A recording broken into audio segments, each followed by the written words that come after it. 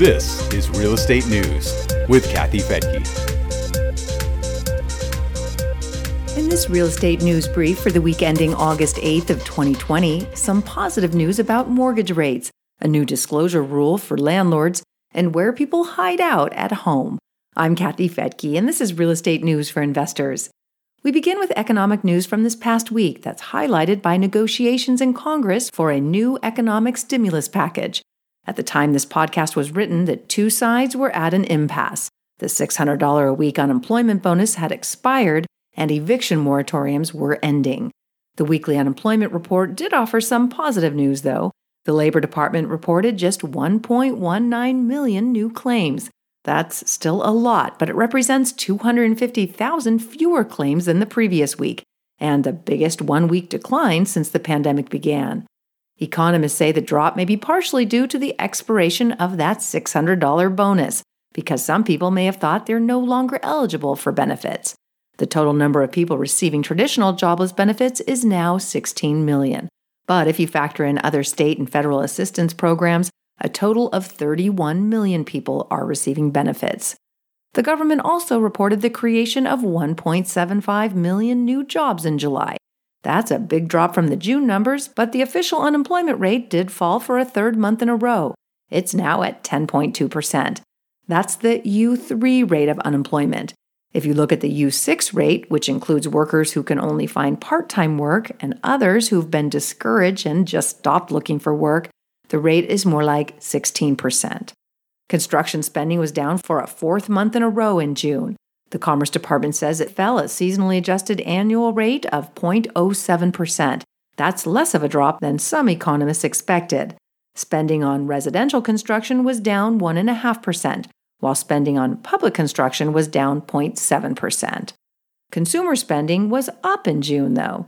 The government says it rose 5.6% as people emerged from their homes and started shopping for new cars, bought new clothes, and spent money on gas and recreation.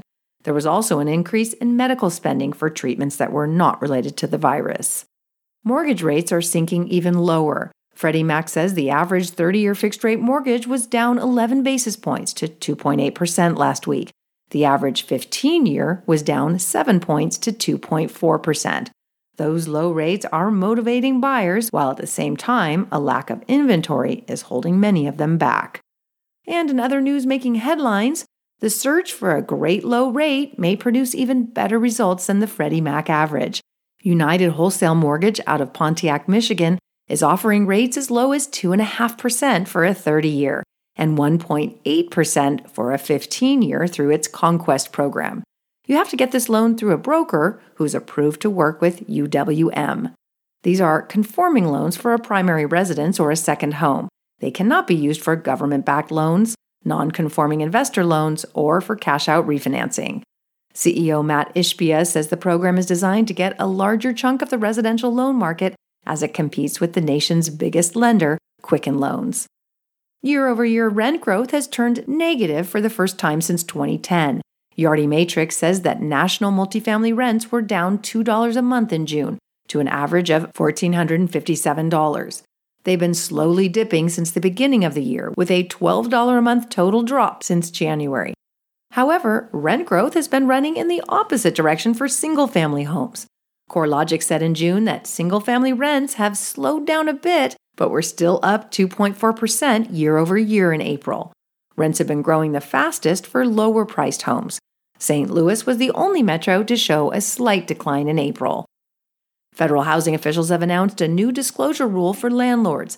The FHFA says that multifamily owners with government-backed loans and forbearance must tell their tenants that the terms of the program protect tenants from eviction.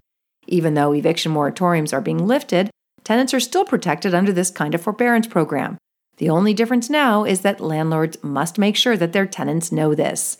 FHFA Director Mark Calabria said in a statement, "Landlords in forbearance must notify their tenants that they cannot be evicted for non-payment of rent due to the pandemic."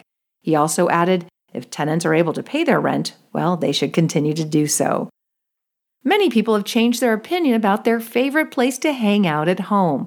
The room that usually topped the list in previous surveys by Alley Home shows that the family room is the favorite, But now, with families spending so much time together at home, 27% of survey participants say they prefer the master bedroom, while 14% say the family room.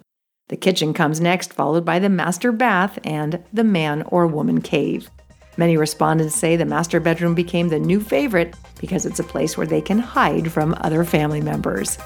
You'll find links to our stories in the blog for this podcast at newsforinvestors.com. I'm Kathy Fettke, and thanks for joining me here on Real Estate News for Investors.